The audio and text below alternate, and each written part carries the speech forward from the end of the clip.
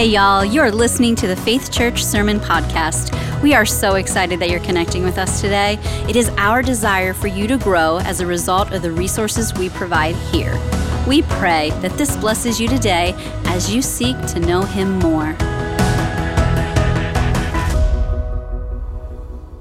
Well, howdy, Faith Church. Joining us online, welcome. If you're here on campus, really grateful that you're here. We often ask ourselves these two questions, whether we realize it or not. What's wrong with me?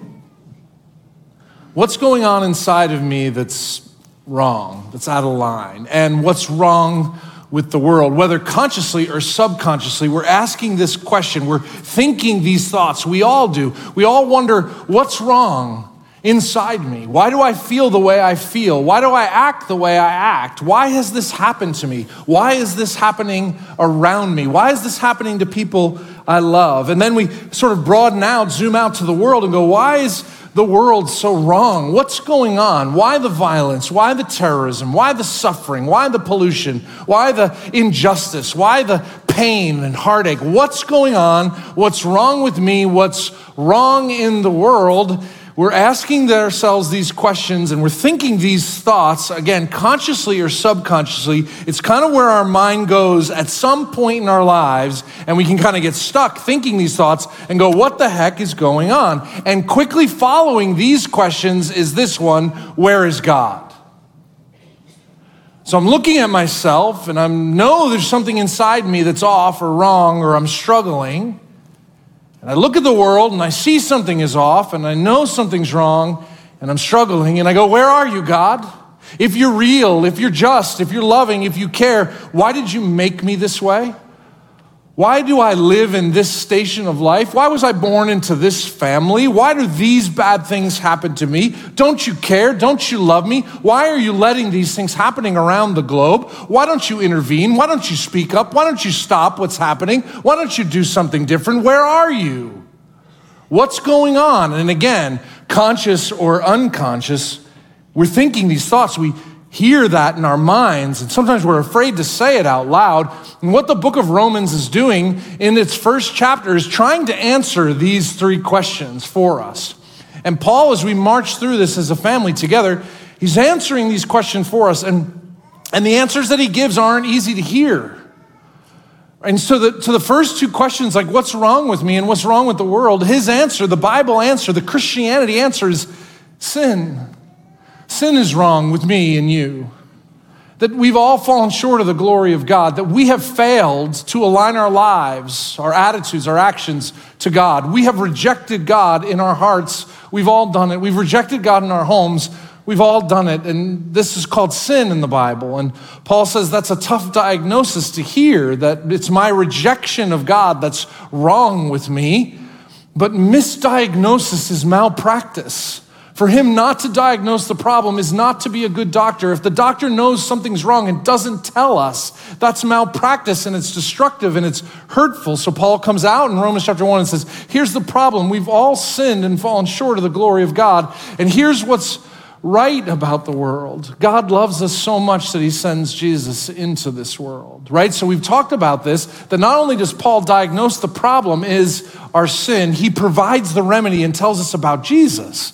Right? He tells us that, man, and this is what the Bible says over and over, we're far worse as humans individually than we're willing to admit, but God's grace is far greater than we could ever imagine, right? And so this is the remedy comes to us in Christ, that God loves us so much, even though we're all train wrecks, right? We're busted and broken and we've fallen short of God's glory, but he loves us so much to send Jesus. So maybe in a very simple way, and maybe you go, it's too religious and too simplistic, but what's wrong with me and what's wrong with the world? The Bible answer is sin.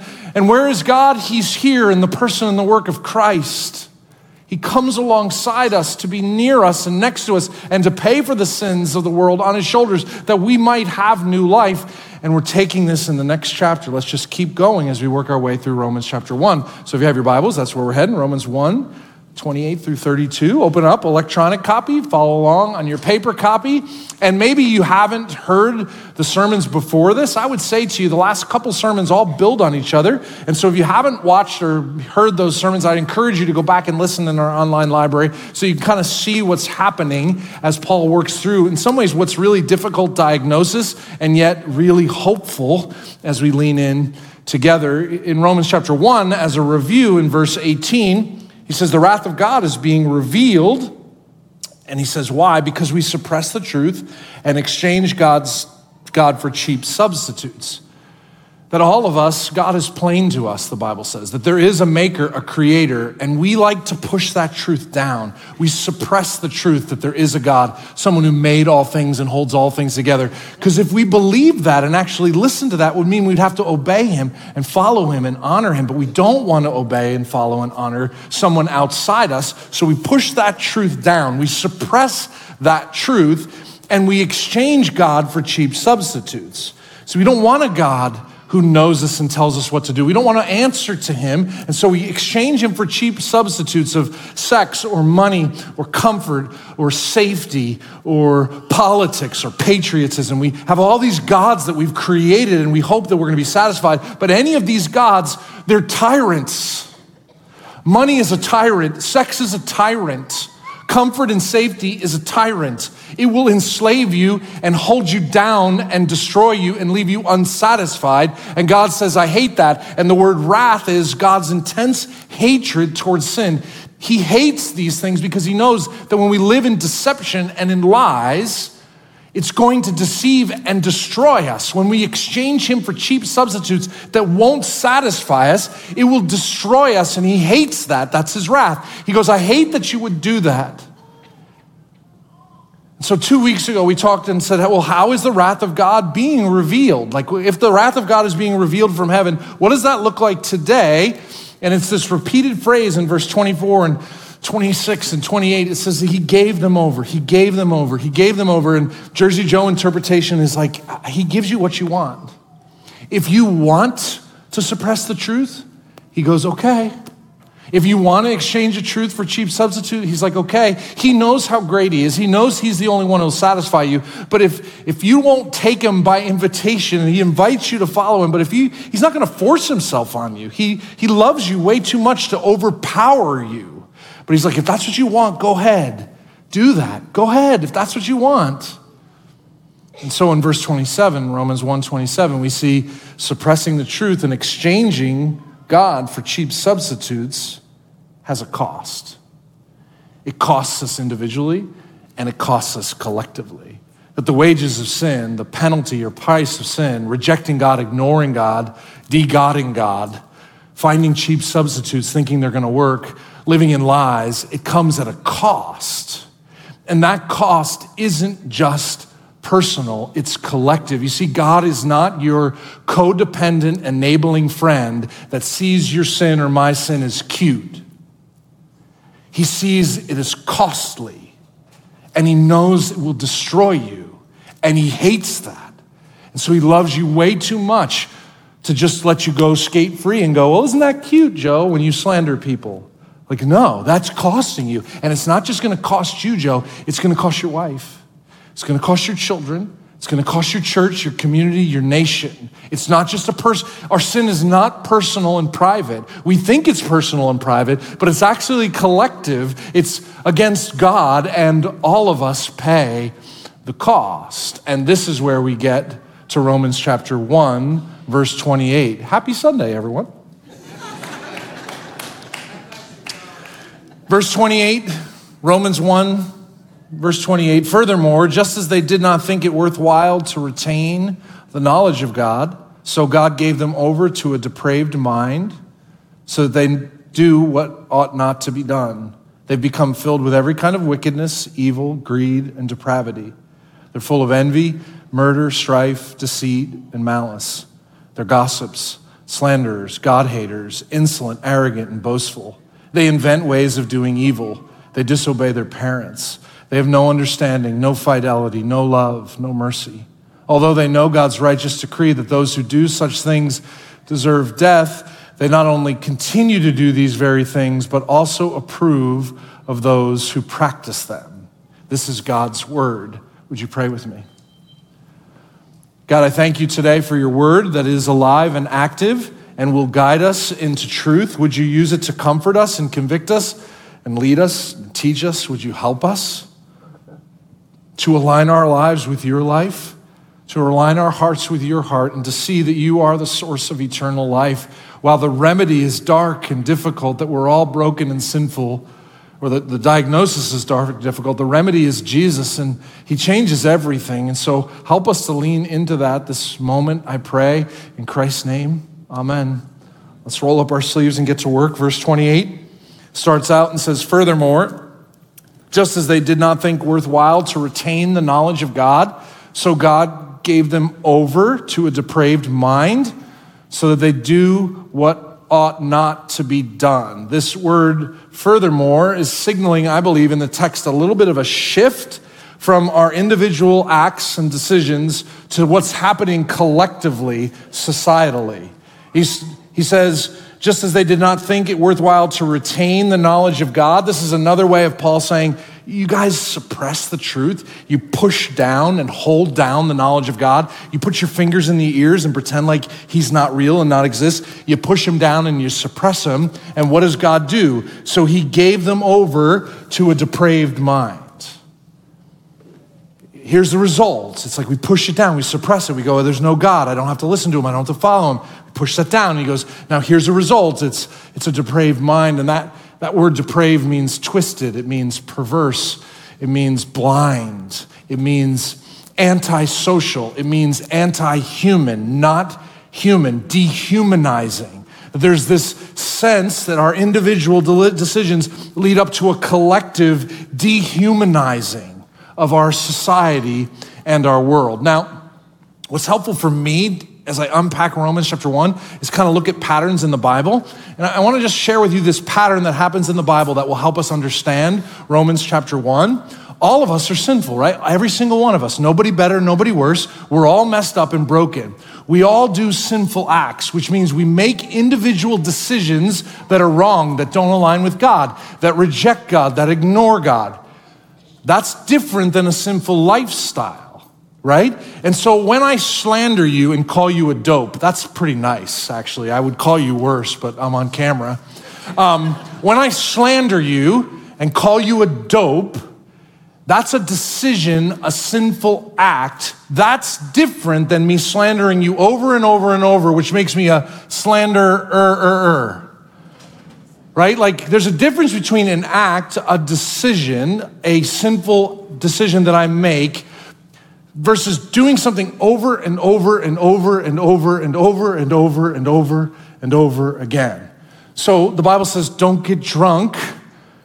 If I make that decision, that's a sinful act, which is very different than being a drunkard, someone who has a lifestyle of getting drunk.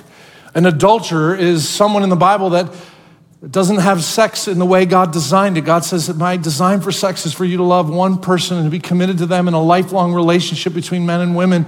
Two men, one man, and I'm messing up my words. One man and one woman in a covenant of marriage forever, and that's God's design for sex. If I reject that and I commit adultery, that's a single act, which is different than becoming an adulterer, doing it over and over and over and over and over and over again. And so you'll see this pattern in the Bible that there's one thing to make a sinful decision, we all do. It's another thing to create a lifestyle of sinful decisions. And it's not like before God, any of this is all sin. It's all messed up. It's all brokenness, right? But with each decision to continue to do something wrong, the cost goes up. So if I make a decision to get drunk this afternoon, there's a cost to me and to my wife and to my sons. If I get drunk every night, the cost to me and to my wife and my sons goes up, right? Because it's no longer an act of getting drunk. It's I'm a drunk. And the cost goes up. There's a difference between an act that's wrong, not before God, it's all wrong. But the human cost that happens this side of eternity because I do something over, and over and over and over and over and over again. And so when we bring that back into Romans chapter 1, when he says, furthermore, just as they did not think it worthwhile to retain the knowledge of God, they pushed the knowledge of God down, so God gave them over to a depraved mind. It's this twistedness to do what they ought not to do. It's moving beyond a sinful act to a lifestyle of doing something that rejects God over and over and over and over and over again, where the cost is going up to me and to the people around me, which was what gets us to verse 29, where he says, they've become filled with every kind of wickedness, evil, greed, depravity, full of envy, murder, strife, deceit, malice, gossips, slanderers, God-haters, insolent, arrogant, boastful. They invent ways of doing evil. They disobey their parents. They have no understanding, no fidelity, no love, no mercy. I mean, isn't this what our society and culture looks like today, right? There's 21 things that he's saying. There's the individual sinful acts that we all make that lead up to this over and over and over and over again, that leads to a lifestyle. And I want you to note a couple words. He says, filled with every kind of wickedness, full of envy. They invent ways of doing evil. Right? I made a sinful choice. I did something wrong. I called you a dope. But I do it over and over again, and I'm filling up with that to the point that I'm full. And now I invent ways of doing evil, slander, because it started with a decision and it led to a lifestyle. And now I'm filled and I'm full and I'm being creative with my slanderous language. I'm inventing ways. And God's like, this is what's happening in our society. This is what's going on. It's moved beyond for you and me in action. Now it's become a lifestyle, and it's so filled. And here's what's unbelievable. We're created in the image of God, and we're designed to be filled by the Spirit, full of God, to use our creative abilities to do good and not evil. But we've traded our purpose and our identity and our image. We've suppressed the truth and exchanged it for a lie. And now you see what's going on in our society. I don't know if this has happened to you or not, but you see something in the news and you go, how is this humanly possible that this is happening? Something so atrocious, something so vile, something so violent, something so sexualized, something so crude, something so monstrous that you go, how could a human being do that to another human being? It's when we go from a sinful act to a sinful lifestyle, fill up and full, and we become innovative with evil. And this is what's going on in our society, and it starts with me, and it starts with you. He moves on in verse 32 and says, although they know God's righteous decree that those who do such things deserve death, there's something inside all of us that know right and wrong. We know it inside, and we know that there's a penalty, a price, a cost to it. They not only continue to do these very things, but also approve of those who practice them. Not only continue, this is me making a sinful choice that continues and continues and continues over and over again to the point where I get to approving and wanting other people to do the same thing, advocating for evil, applauding evil. It moves beyond an individual act to a lifestyle and an approval and an applauding. Maybe you've heard, maybe you said this, or you've heard people say, my conscience is killing me. Have you heard that? My conscience is killing me, right? So when I was a little kid, I remember one day I was at the hardware store with my dad and I saw a nail on the floor. So I picked up the nail and put it in my pocket because I was going to build a tree house, right? And I needed nails, and there it is. It's free, right? Like, what's the big deal? So I pick it up and I got home and I grabbed that nail in my back pocket and I felt something inside me that said that was wrong. And so I went to my dad and I said, Dad, I took this from the hardware store. Now, my dad's one of those old school cusses who took me back, marched me back to the hardware store, and I had to, as a little kid, walk up to the counter and go, I stole this nail. And the guy at the counter is going like, saying to my dad, like, whatever, the kid's like 4, like, let him go. And my dad's like, no, he needs to own this, because my dad didn't want me to let one sinful act become a burglar, right? Because I steal one nail and it goes by, and then we don't do anything about it. And then what happens? I become a klepto, right? I become someone who's burglarizing all the time, and you'll see me in the morning call, right? Because one sinful act, I had a conscience. We all have a conscience that's given to us by God that says something is right or wrong. And when that conscience comes up and we go, this is wrong, if we don't do anything about it and we push that feeling down, the cost goes up. The shame might go down, but the cost goes up. For all of us, not just you. It goes up for all of us. And so here's what happens. I push that truth down, that conscience inside me that I've rejected God, that I want a different God, that I'm a slanderer, and I'm just going to keep slandering, I'm going to steal, I'm going to keep stealing. I push that feeling down, and then there's safety in numbers, isn't there? And so if I find myself another group of people that love taking nails from hardware stores around the Lehigh Valley who tell me it's not a big deal if you steal nails.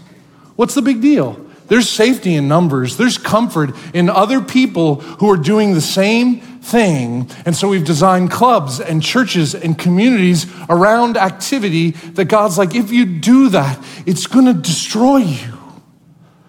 It's going to hurt you. It's going to harm you. While you might feel there's safety in numbers, that comfort that you're getting is false and it's destructive. It's going to destroy you. There's safety in numbers. I have all these people that tell me what I'm doing is fine, right? And so we suppress the truth and exchange God for a cheap substitute. And we wonder why we got ourselves sideways. And so one theologian describing this says this. He says, sin tumbles over sin with dizzying speed, and the human desire to rebel against God seems to be the only unifying principle of an otherwise chaotic activity, right? So my sinful actions leads to a lifestyle, and then I surround myself with a community of people that say it's okay, and it seems to be the only thing unifying all of us is that we reject God and we don't care about God and we ignore God, and chaos ensues. Chaos. So if you zoom out of Romans chapter 1, verse 18 to 32, you might say this as a sort of high-level summary. Sin, all of us do it. No one better, no one worse. Before God, we're all rebels. We've all fallen short. No good sin, bad sin. We're all a mess. We all choose to suppress and push down the truth, and we all choose to exchange God for cheap substitutes. All of us do it. And God says, Joe, if that's what you want to do, go ahead. His judgment, his right action at this is, I'm not going to force you to love me. I'm not going to force my truth upon you. I'm not going to force you to worship me.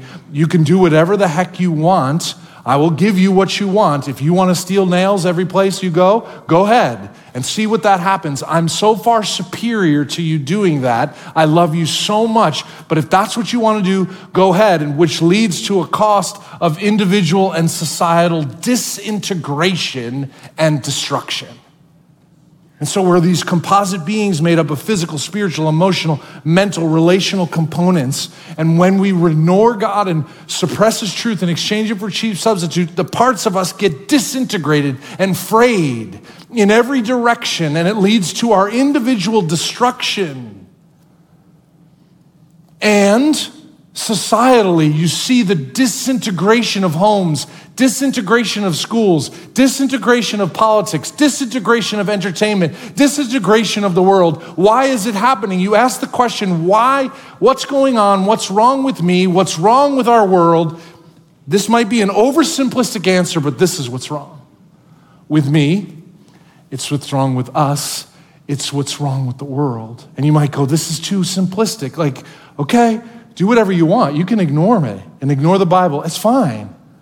This is what's going on and why there's violence. The sexualization of everything, confusion, division, why there's struggles in the environment, struggles in the justice system, struggles in the political system, struggles in the economic system, struggles every which way and everywhere.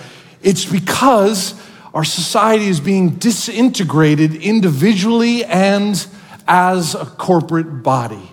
And you go, where is God? God in his love and justice is saying, if you want this, you can do it.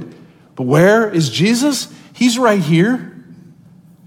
He's not surprised by this. He walks right into it, right? Jesus comes knowing that this is what the world is made up of, and knowing that we all do this, and he walks right into human suffering and human chaos and human problems. It's so incredible that Jesus would show up and not avoid the mess, but enter the mess. Now, here's what's interesting. If the Bible says that God hates sin and his wrath will be revealed against sinners, you would think when the Son of God shows up on planet Earth that he's walking into every bar and every casino and every strip club and every politician's office and hitting them like a linebacker going, you are violating the law of God. Walking into bars and strip clubs where there's injustice and corruption, where there's greed and disobedience. You would think Jesus would tackle that while he's on planet Earth and just annihilate all those despicable, depraved people in our society that are bringing this place to hell in a handbasket. But is that what Jesus does? I mean, honestly, maybe you haven't noticed this, but Jesus reserves his harshest comments to religious people. Listen, you judge for yourself. When the Son of Man shows up on planet Earth to represent God, he says, woe to you, teachers of the law and Pharisees, you hypocrites. You shut the door of the kingdom of heaven in people's faces.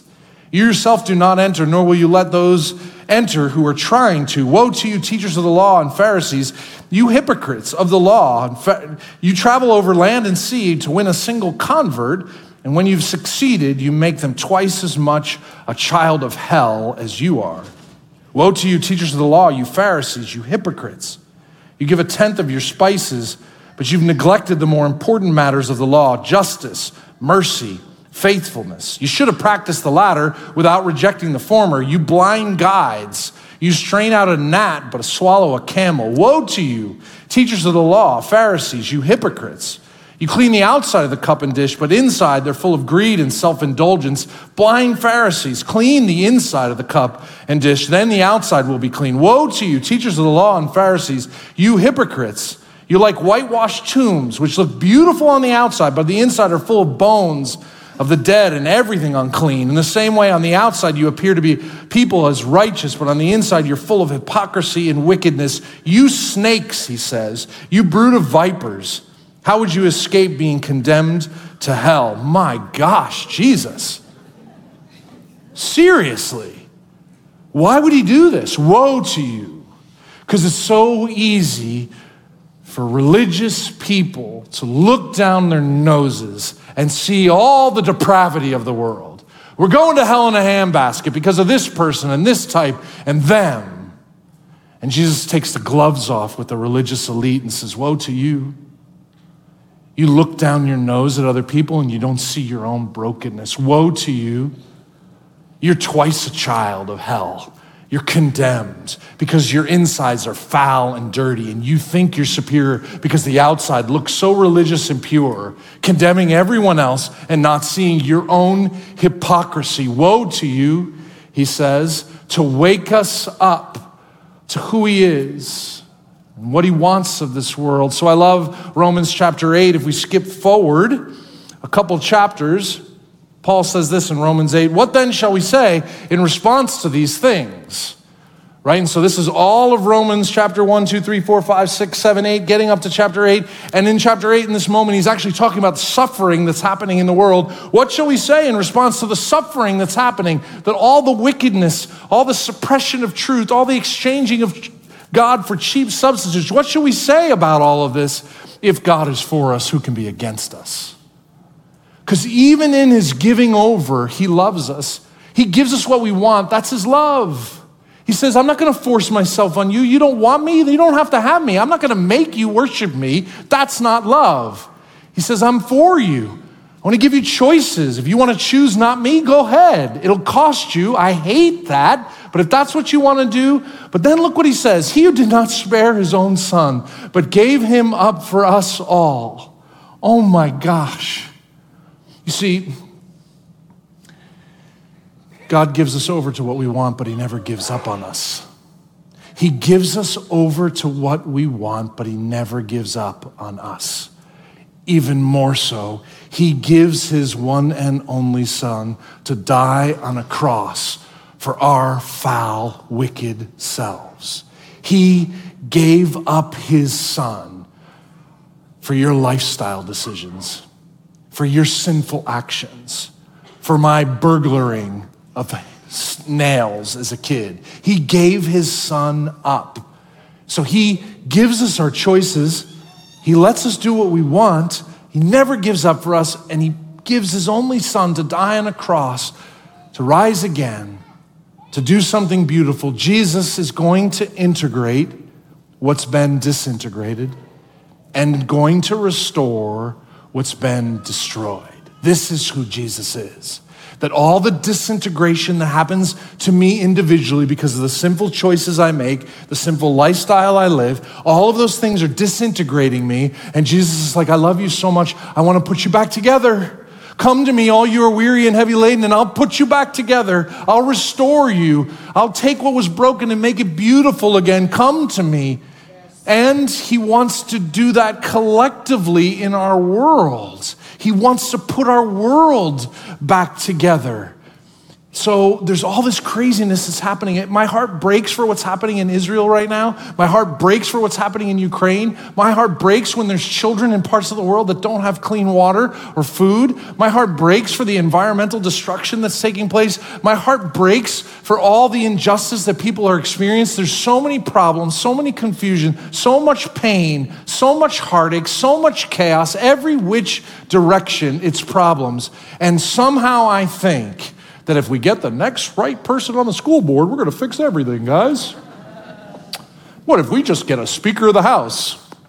We're going to have everything. If we could just get the right president, then everything, if the Supreme Court is the right people, everything is going to be great. All the problems are going to go away. It's going to be great, everyone. And there's nothing wrong. Man, if you want to run for school board, run for school board. Absolutely. We need great people in every aspect of society, in politics, in government, in medicine, in finance. Great people, but the greatest people will never solve our problem. Political systems won't fix this. Jesus fixes this. Jesus fixes this. So I want to shut up soon. But I want to turn to the last page of the Bible. The last page of the Bible.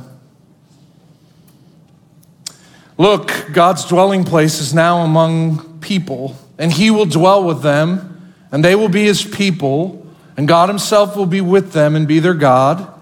He will wipe every tear from their eyes. There'll be no more death, or mourning, or crying, or pain, for the old order of things has passed away. He who was seated on the throne said, I'm making everything new. Then he said, write this down, for these words are trustworthy and true. He said, it is done. I am the Alpha and the Omega, the beginning and the end. To the thirsty, I'll give water without cost from the spring of water of life. Those who are victorious will inherit all of this, and I will be their God, and they will be my children.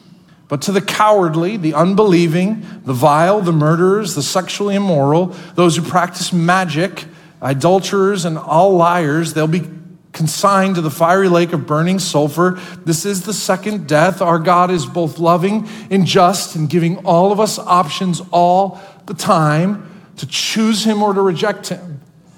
And he gives us what we want. So if we reject him in this life, we will have eternity without him. He gave us what we wanted. We don't want him. And he's like, okay, it breaks my heart, but if you don't want me, you cannot have me for all eternity. But if you want me, you can have me now and for all eternity, forever, right? And so this is realizing Jesus is integrating, and he's going to take what's wrong with me and what's wrong with the world, and he's going to fix it. This is what he does. This is who he is.